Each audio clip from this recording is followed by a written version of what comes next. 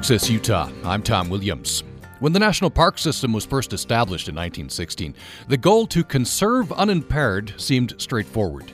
But Robert Keiter, author of a new book, To Conserve Unimpaired, The Evolution of the National Park Idea, argues that parks have always served a variety of competing purposes, from wildlife protection and scientific discovery to tourism and commercial development. He says parks must be managed more effectively to meet increasing demands in the face of climate, environmental, and demographic changes. Robert Keiter argues that parks cannot be treated as special islands, but must be managed as critical cores of larger ecosystems. We're going to be talking about the National Park System, evolution, and future on Access Utah today. Robert Keiter is the Wallace Stegner Professor of Law, University Distinguished Professor, and founding director of the Wallace Stegner Center for Land, Resources, and Environment at the University of Utah. He joins me for the hour following the news. Support for Access Utah comes from Crumb Brothers Artisan Bread at 300 South and 300 West in Logan. Open Monday through Saturday until 2 with a changing menu of a specialty salad, French breakfast pastries with local seasonal fruits, and lunch sandwiches. Welcome to Access Utah. I'm Tom Williams. When the National Park System was first established in 1916, the goal to conserve unimpaired seemed straightforward. But Robert Keiter, author of a new book, To Conserve Unimpaired, The Evolution of the National Park Idea, argues that parks have always served a variety of competing purposes, from wildlife protection and scientific discovery to tourism and commercial development. He says that parks must be managed more effectively to meet increasing demands in the face of climate, environmental, and demographic changes. Robert Keiter argues that parks cannot be treated as special islands, but must be managed as the critical cores of larger ecosystems. He says that only when the National Park Service works with surrounding areas can the parks meet critical habitat, large-scale connectivity, clean air, and water needs, and also provide sanctuaries where people can experience nature. Robert Keiter is the Wallace Stegner Professor of Law, University Distinguished Professor, and founding director of the Wallace Stegner Center for Land, Resources, and Environment at the University of Utah S.J. Quinney College of Law, and he joins me for the hour. Welcome to the program. Well, thank you very much, Tom. I'm very pleased to be here. Thank you for joining us. Should mention that there's a reception coming up on Thursday, an opportunity to hear Robert Keiter read. There'll be a reception, 6 p.m., a reading at 7 p.m. That's at the King's English Bookshop in Salt Lake City, and an opportunity for you. And you can join this conversation at 1-800-826-1495 or by email, upraccess@gmail.com. I was noticing, reading your brief biography, that not only are you a scholar of these issues, but an avid consumer, you might say, of the national parks. You frequent travels. In fact, you live up Emigration Canyon. That's correct. In fact, my wife and I just returned from the Grand Canyon just a couple of days ago and had the pleasure of visiting it and seeing an extraordinary array of tourists there enjoying the canyon. And this stood out to me. This is, parenthetically, you were a senior Fulbright scholar at the University of Kathmandu, Nepal. That must have been quite an experience. It was indeed. I had the opportunity while there to study and visit a number of national parks in Nepal, and ultimately wrote an article about the evolution of Nepal's national park system, which is a fascinating story in itself. Interesting. Maybe we'll draw some comparisons as we go along, and also there's some comparisons to how Europe has treated their national lands. Maybe we could start with the institution of the National Park System, 1916 National Park Organic Act, and this has been famously called the best idea America ever had. Indeed. Two people actually get credit for that phraseology. I initially encountered it attributed to Lord James Bryce, a British ambassador to the United States, back in the early part of the 20th century. And since then, Wallace Stegner also has been attributed as the author of that statement. It certainly captures an important dimension of the national park idea, which the United States really created and is widely given credit for popularizing the concept of a national park. And you write that this was a noble impulse, an effort to redefine our relationship with the natural world, and also acknowledging our responsibility to future generations. This is in bold contrast, at least at the time, to how Europe it's quite elitist, wasn't it? The way Europe was treating its natural lands. That's true indeed. Europe basically set aside reserves, but they were mostly privately owned, available to the upper crust of society, private hunting reserves and that sort of thing. The idea that we would set aside a large block of land and one, to preserve it in basically its natural condition, and then secondly, to make it widely available to the public was not something that was going on in Europe back over a century ago. And so there is this connection of the public in the United States with parks, and that's one of the main ideas that's been picked up internationally over the last century. Yeah, it's become, I guess, famously associated with America and a lot of overseas tourism. You write that the parks are largely defined by the controversies that have shaped them, and these conflicts, competing uses for national parks, that's baked right into what you might call the Constitution, the Organic Act, isn't it? What was some of the language there? Well, the one of the principal dichotomies that the framers of the Organic Act, which was written in 1916, wrote into it was to provide that the parks were available for the enjoyment of the people, but at the same time to say that they were to conserve the wildlife and historic and scenic objects therein for the benefit of future generations. So you had a built-in conflict between public use and conservation, and the Park Service has struggled with exactly how to interpret that responsibility and to implement it on the ground ever since. And you say this is not just one idea, the national park idea. This is many competing ideas.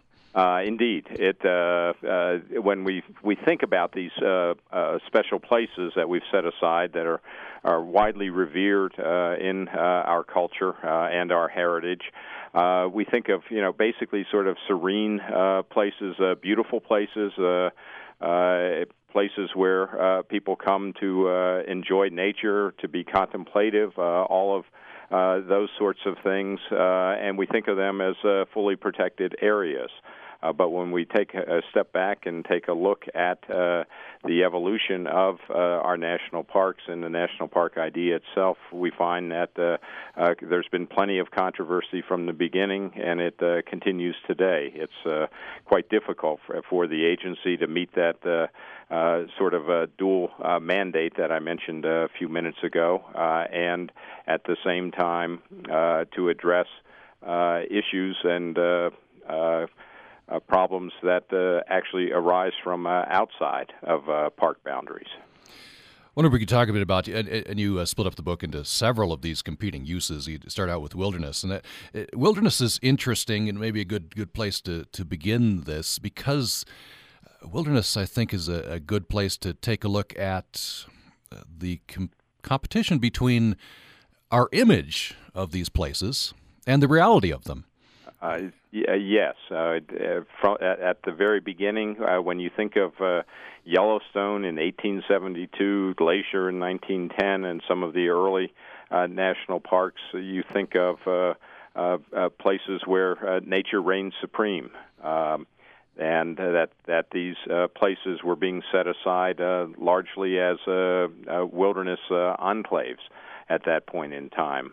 But that changed pretty quickly. The public was invited in to these special places.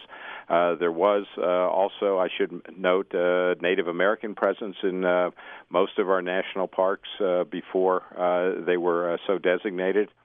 And the Park Service proceeded pretty early on to develop most of our national parks in order to invite the public in and to serve them, building things like lodges and roads and other sorts of facilities to accommodate tourists. And as a result, in pretty short order, these wilderness settings were transformed into what are today our modern national parks, which are a mix of sort of backcountry wilderness-like areas and more developed settings. When you think of, for example, the rim of the Grand Canyon and the facilities that are available there, cement walkway running almost the length of the canyon rim, and the Old Faithful complex in Yellowstone, it's evident that we've developed these wilderness settings in order to expose people to nature and to allow them to access it and to enjoy the parks. It's probably yes, also worth noting that when we think of wilderness back at the turn of the 20th century, there was no such thing as official wilderness. And that didn't come into being until 1964 with the adoption of the Wilderness Act. And since then, there have been a series of controversies involving individual national parks over whether or not the basically backcountry lands within these parks ought to be designated official wilderness, which would essentially add an additional layer of legal protection to those lands and resources. I was thinking as I was reading the book that Utah is so blessed with proximity to these lands. Many of the national parks are within Utah's borders, and if they're not, they're within easy driving distance, and therefore we're immersed right in the middle of these conflicts as well. It's sort of in our blood. And as one example, the success from the point of view of wilderness advocates of Echo Park. That sort of the impetus that led to the Wilderness Act in important ways, didn't it? 1965. That's a Utah controversy / success. Yes, the Echo Park controversy, which involved a proposal to construct a dam back in the 1950s in Echo Park Canyon, which was part of Dinosaur National Monument, prompted the early formation of a series of conservation groups to oppose that particular project. David Brower was the young director of the Sierra Club at the time. He led the charge against the Echo Park Dam and succeeded, along with a number of other allies, in convincing the federal government not to build that dam within the national park. There are other parts to that story in terms of the trade-off with the construction of the Glen Canyon Dam further downriver that are tied in with that, but many historians have attributed the emergence of the modern conservation environmental movement to that particular controversy that proved that the preservation and protection of park areas, special natural areas, could surmount this sort of unrelenting move to dam most of the western rivers and to the sort of march of progress and a march of civilization to engineer our entire natural world. And wilderness, it's a loaded word. It gets to the very heart of some of these conflicts. So we all want to go and enjoy these places, but wilderness restricts it to at least for some people in terms of what they want to do and are able to do, and so that's the very conflict that was at the beginning, right? The enjoyment versus conservation. Yes, that is something that the National Park Service has wrestled with from the outset. Just how much to make available the parks and the backcountry and other areas within the national parks, and how much, if you will, to keep hands off of those areas.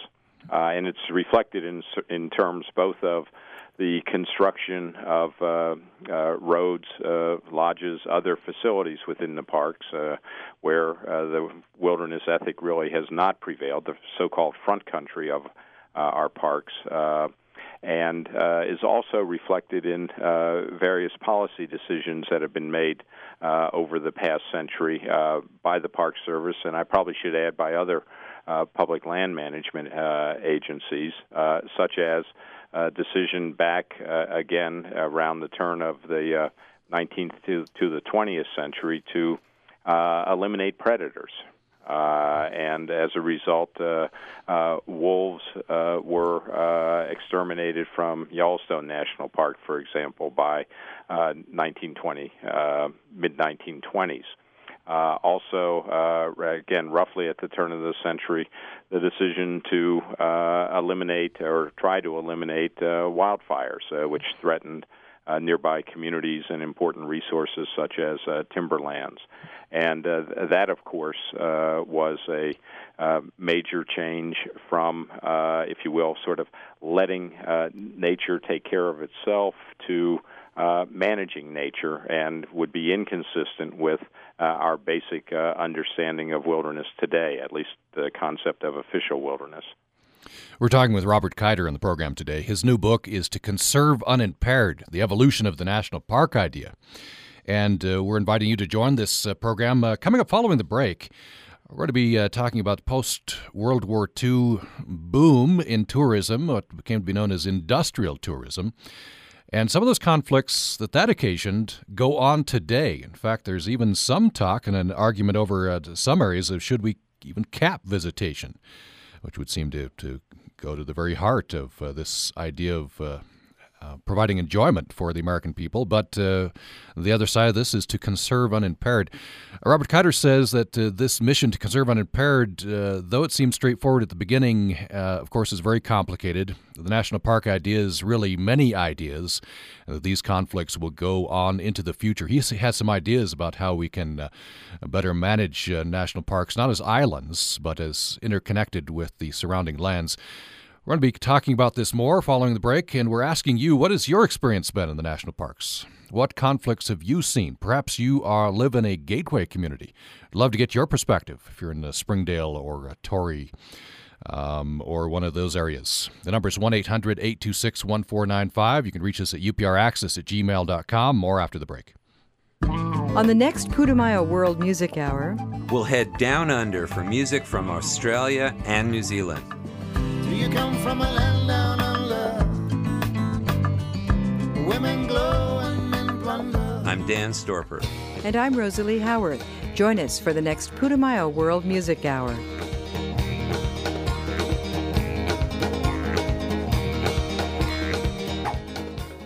Friday night at 10 on Utah Public Radio. Waste not. Install a rain sensor on your irrigation controller so your system won't run when it's raining. Also, install water-wise fixtures and appliances. Waste Not is made possible by the Logan City Public Works Water Conservation Department. Information at loganutah.org/publicworks.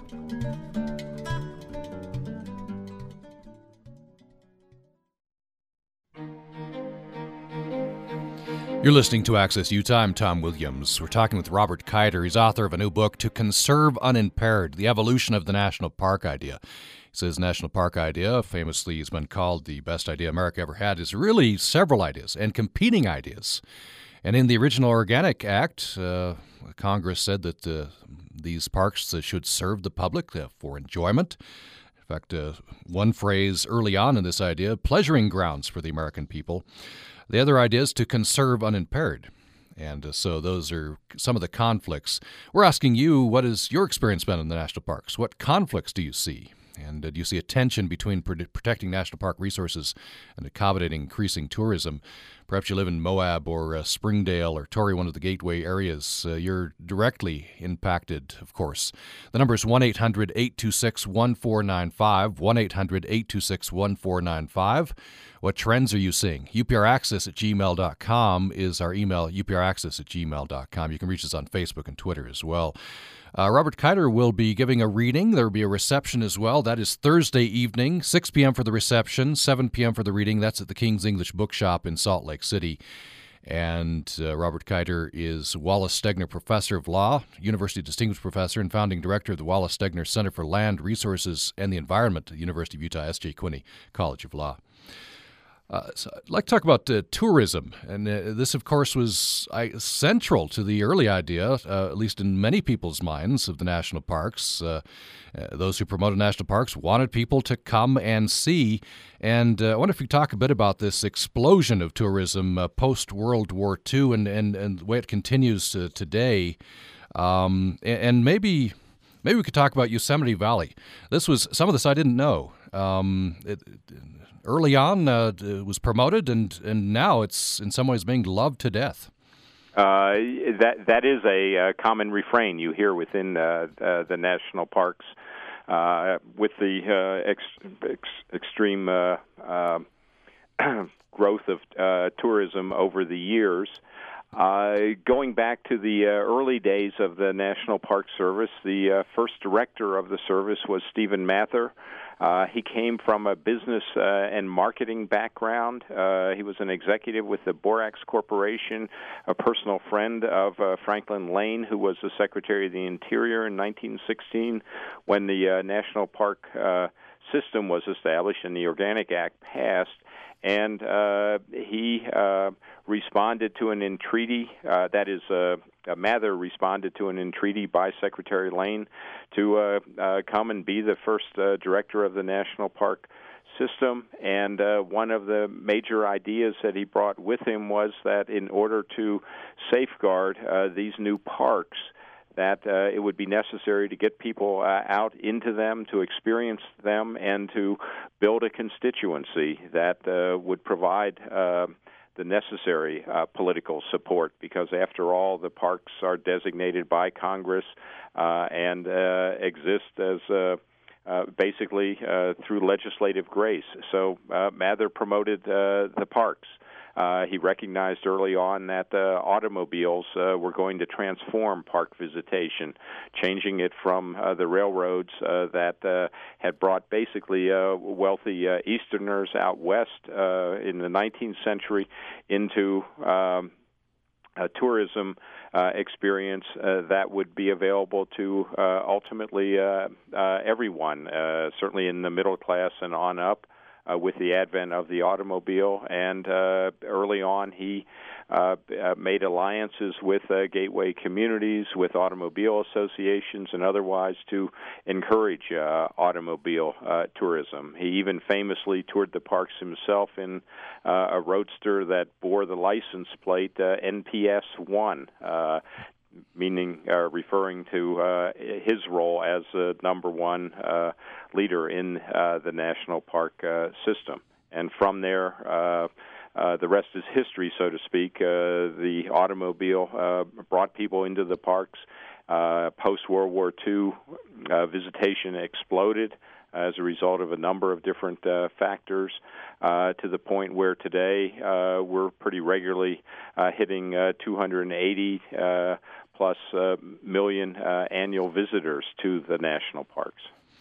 And at least at one point, the National Park Service was, this is a quote from the book, they were trying to maintain or create the mood of wild America.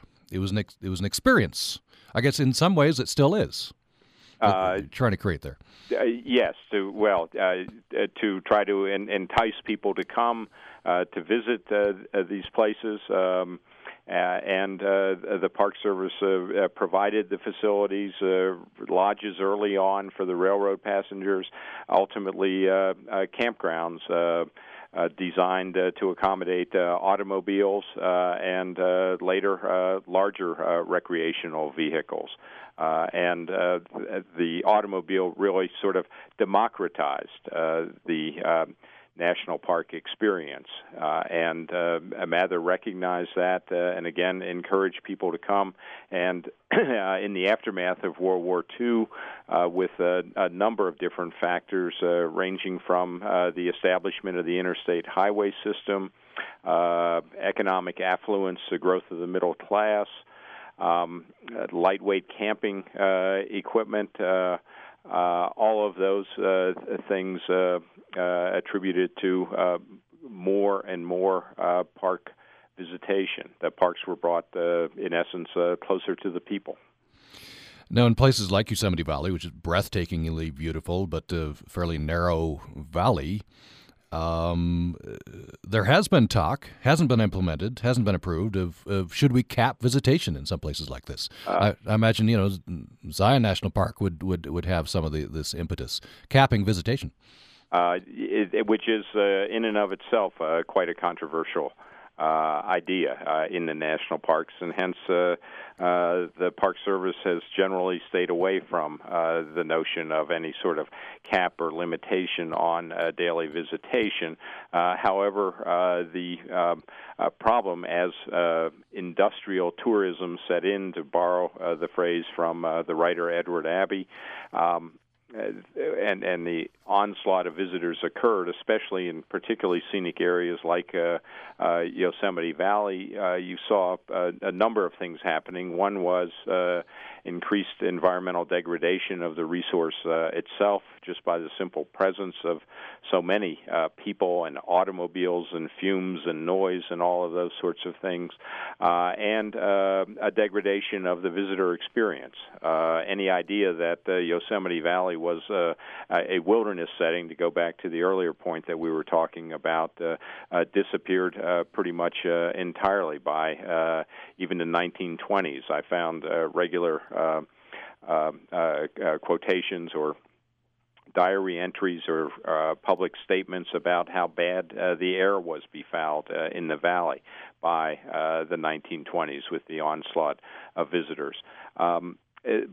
That said, the Park Service has worked hard over the years to try to figure out ways to accommodate the visitors while addressing both environmental degradation and visitor experience, and short of imposing limitations.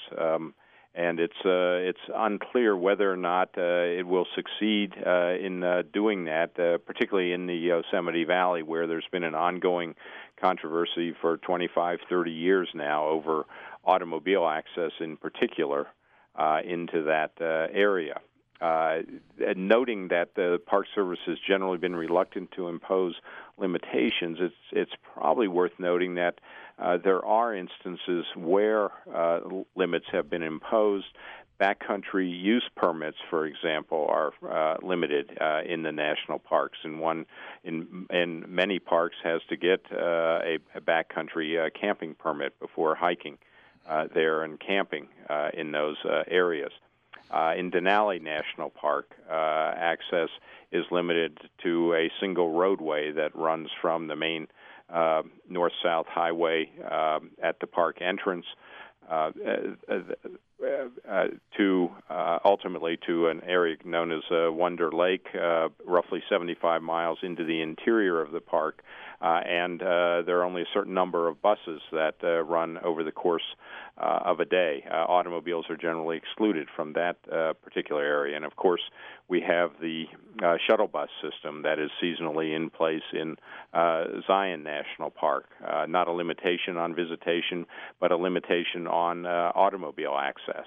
And those sorts of solutions are being tried other places, and the Park Service is proposing different ways to limit auto access into the Yosemite Valley area.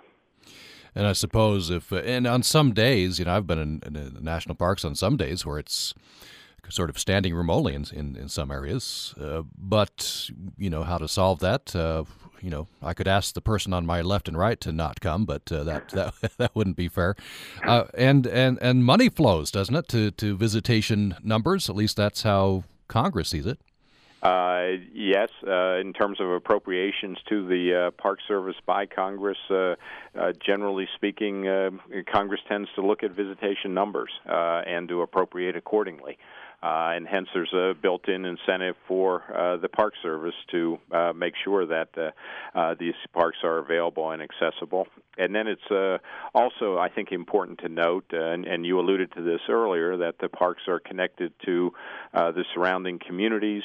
and to the private concessionaires who provide facilities and services for visitors within the parks. And those folks are driven not necessarily by the park experience or environmental considerations, but by the marketplace. And so there's an incentive to get more people there to make more money. And to the extent that the Park Service, for example, might contemplate limitations on visitation, they often hear from the local Congress person or congressional delegation when that's proposed, who've been approached by local merchants who have concerns about any proposed limitations.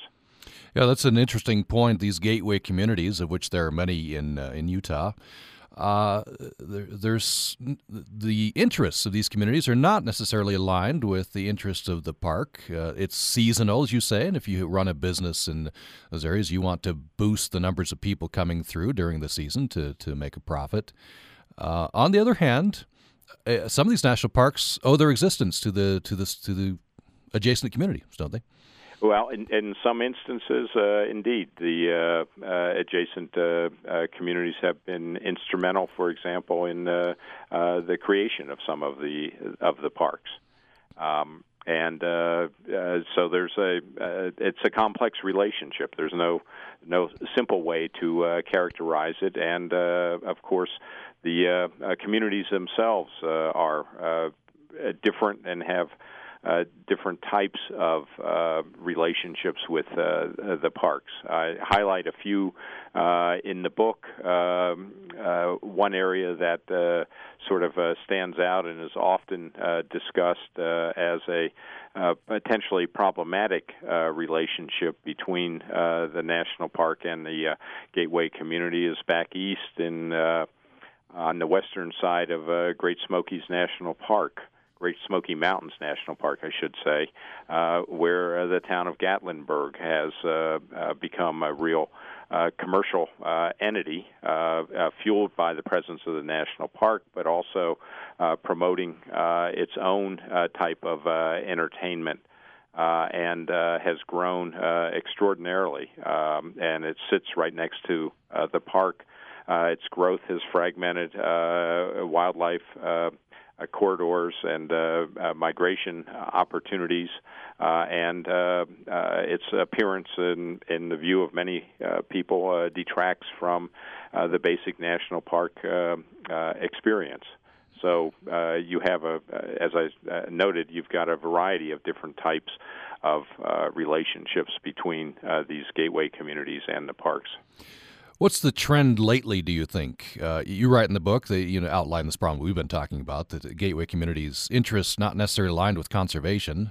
Getting numbers of visitors in is their interest. On the other hand, National Park Service, you write, has sometimes not been the best of neighbors to these communities and hasn't engaged. What do you see as a trend? Well, I think there's you're right, it's a two-way street. Certainly what happens in the communities impacts what happens in the parks. Both in terms of resource management, visitor management, et cetera, and what happens in the parks has an impact in the communities. When the Park Service, for example, allows wildfires to burn unchecked, there's a potential threat to adjacent landowners and communities. When the Park Service reintroduces wolves into Yellowstone, for example, that has impacts outside Park Service boundaries.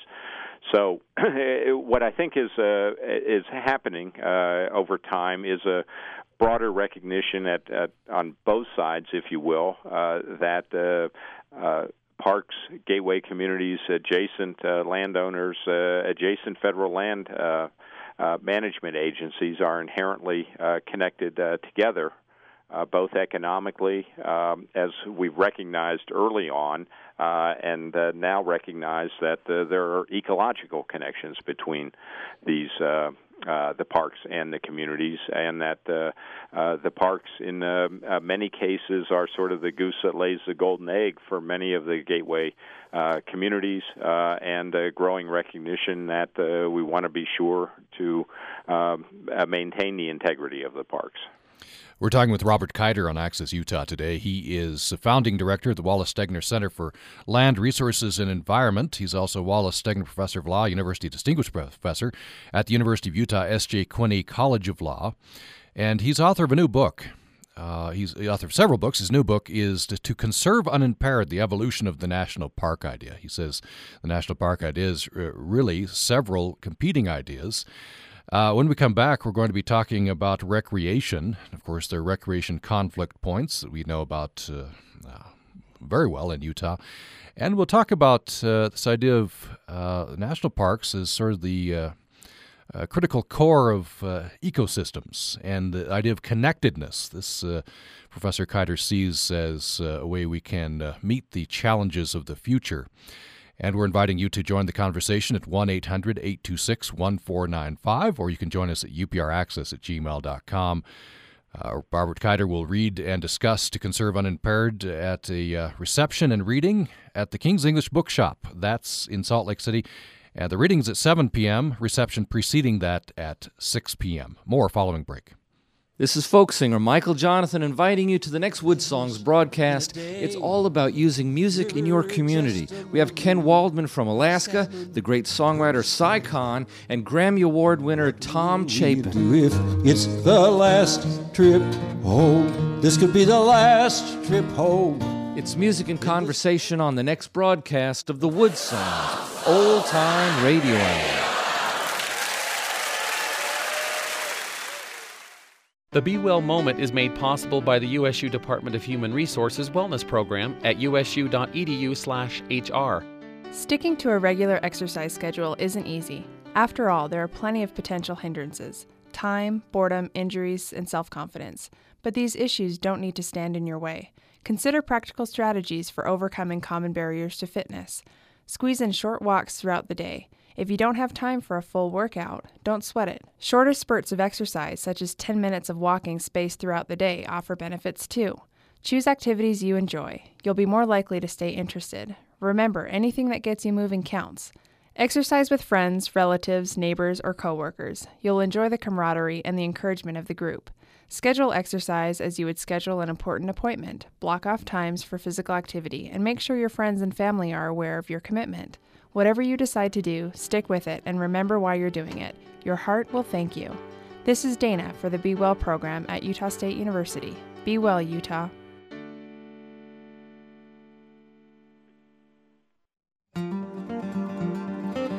Thank you for listening to Access Utah. I'm Tom Williams. Our guest for the hour today is Robert Keiter, author of a new book, To Conserve Unimpaired, the Evolution of the National Park Idea. Robert Keiter is the Wallace Stegner Professor of Law, University Distinguished Professor, and founding director of the Wallace Stegner Center for Land, Resources, and the Environment at the University of Utah S.J. Quinney College of Law. And we're inviting you to join this conversation. What's your experience been in the national parks or perhaps gateway communities? What conflicts are you seeing? What's the trend? We're very interested to get your experience. The number is 1-800-826-1495, or you can join us by email at upraccess@gmail.com.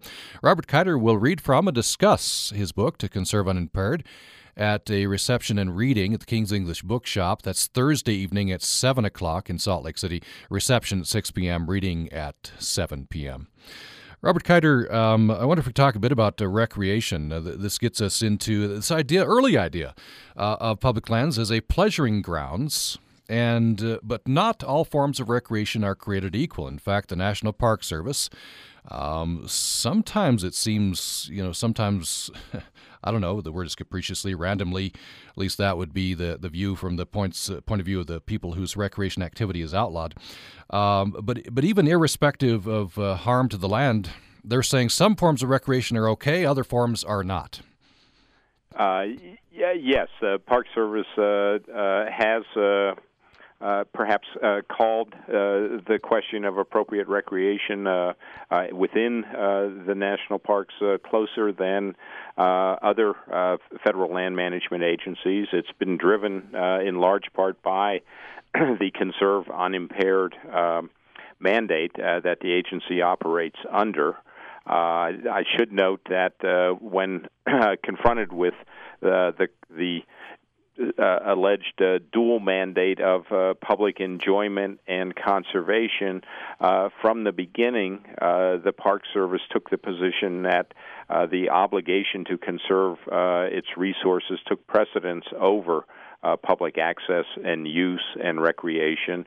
The courts have confirmed that basic hierarchy over time, and the agency now explicitly writes that hierarchy into its management policies, which is a guiding document for oversight of the parks and activities occurring within them.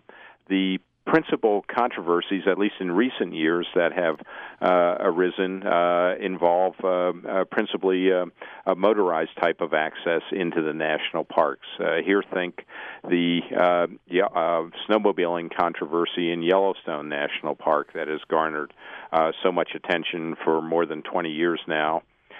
We also, here in Utah, have an ongoing controversy regarding ORV access along Salt Creek in Canyonlands National Park, where the Park Service, in the latter case, the Canyonlands case, has ultimately concluded that the environmental damage would be too substantial to allow continued ORV access up to a popular arch that had previously been available by ORV access. And this, in closing that, it has generated litigation that continues yet today. And this, of course, not only national parks, but in all public lands in the West. Utah, in particular, has become very heated. Sometimes these becomes very political. I wonder if you could talk about some of the newer forms of recreation. The National Park Service, I think, has been stricter on things like base jumping than, say, BLM. Yes, that is true, and the agency has wrestled with the question of how to address more modern or newer, as you put it, types of recreation that don't necessarily involve motors, but are sort of thrill-seeking in nature. Base jumping would be one example of that. One might include mountain biking to some degree, whitewater kayaking, etc., which is permitted in some parks, not permitted in other parks. The basic questions that the Park Service has wrestled with is what type of recreational activities are appropriate in the national park setting, taking into account things like history and tradition, and environmental damage, and the visitor experience.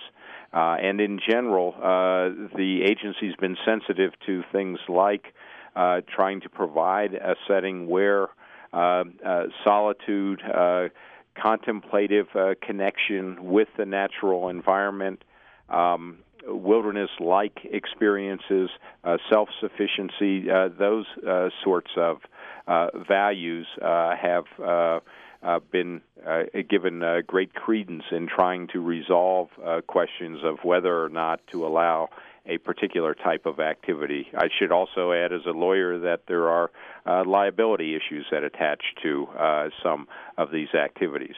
And it's not always easy to square the agency's decision perhaps to disallow something like base jumping while at the same time allowing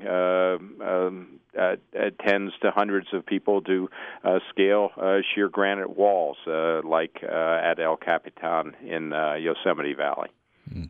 Yeah, and this has been brought into bold relief lately in Utah with the latest craze, you might call it, of swinging from arches and such. This has not been happening in national parks, but on surrounding lands. Yes. And so there is a conflict. People want to do these sort of adrenaline rush things, but what should the Park Service do? What should they allow, and what should they not allow?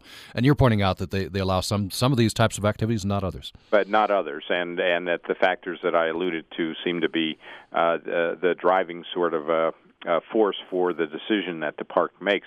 This provides an opportunity to make the point that, and I make it in the book, that by recognizing that the national parks are connected to the surrounding landscape, when we think of that in terms of recreation and some of these recreational conflicts, I think there's a strong argument that although the parks may not allow particular types of activities, these types of activities may still be available on surrounding lands, and that the agencies themselves, the federal public land agencies in particular, would be well advised to coordinate their recreational management and policies in order to attempt to address not solely in the national park setting, but in the broader landscape setting, the diverse types of recreational demands that are being made today. I wonder if we could get into some looking at the future. And you talk about, at the end of your book, you talk about we're heading into a third age in the national park system. First one being scenery and visitation. Second one, we talked about this increase in science. We haven't talked about that a lot in this industrial tourism. But now you advocate this, thinking about the national parks as being connected to surrounding public lands and I guess other lands as a vital core of the ecosystem. Explain what you're talking about there. Well, we early on, and I think for quite a bit of the history of the national parks, we thought of these places as special enclaves. Reserves that were set aside and would be managed, basically for nature preservation purposes. We've recognized that that's impossible today, that the world has closed in on the national parks, where many of the western parks were in relatively isolated settings 50 years ago. That's no longer the case. You have extraordinary growth occurring, for example, in the areas surrounding places like Yellowstone and Glacier and some of our southern Utah parks. And as a result of that, in order for these for the national parks to continue to be able to conserve nature in an unimpaired condition, or relatively unimpaired today, given the influences of climate change, we've got to think of them as parts of this larger landscape. We early on recognized that they were if you will, anchor tenants and brought economic benefit to neighboring communities and landowners. And today I think we need to think of them, and the Park Service is increasingly doing this, thinking of them as the vital core of larger ecosystems. And as a result, we need to think about policies that address management on that scale and to promote more coordinated planning, both with adjacent public land managers and with private landowners and the communities that surround the parks, if we're going to, in fact, save and preserve these special places. And I believe you say in the book that we should at least think about strategic park expansions. Yes, and in fact, if you look at the history of the evolution of the national park system, you'll find that over time there have been additions to many of the large national parks, driven in large part by recognition that this corner or that corner was essential to safeguard a particular species, perhaps, or a watershed or something like that.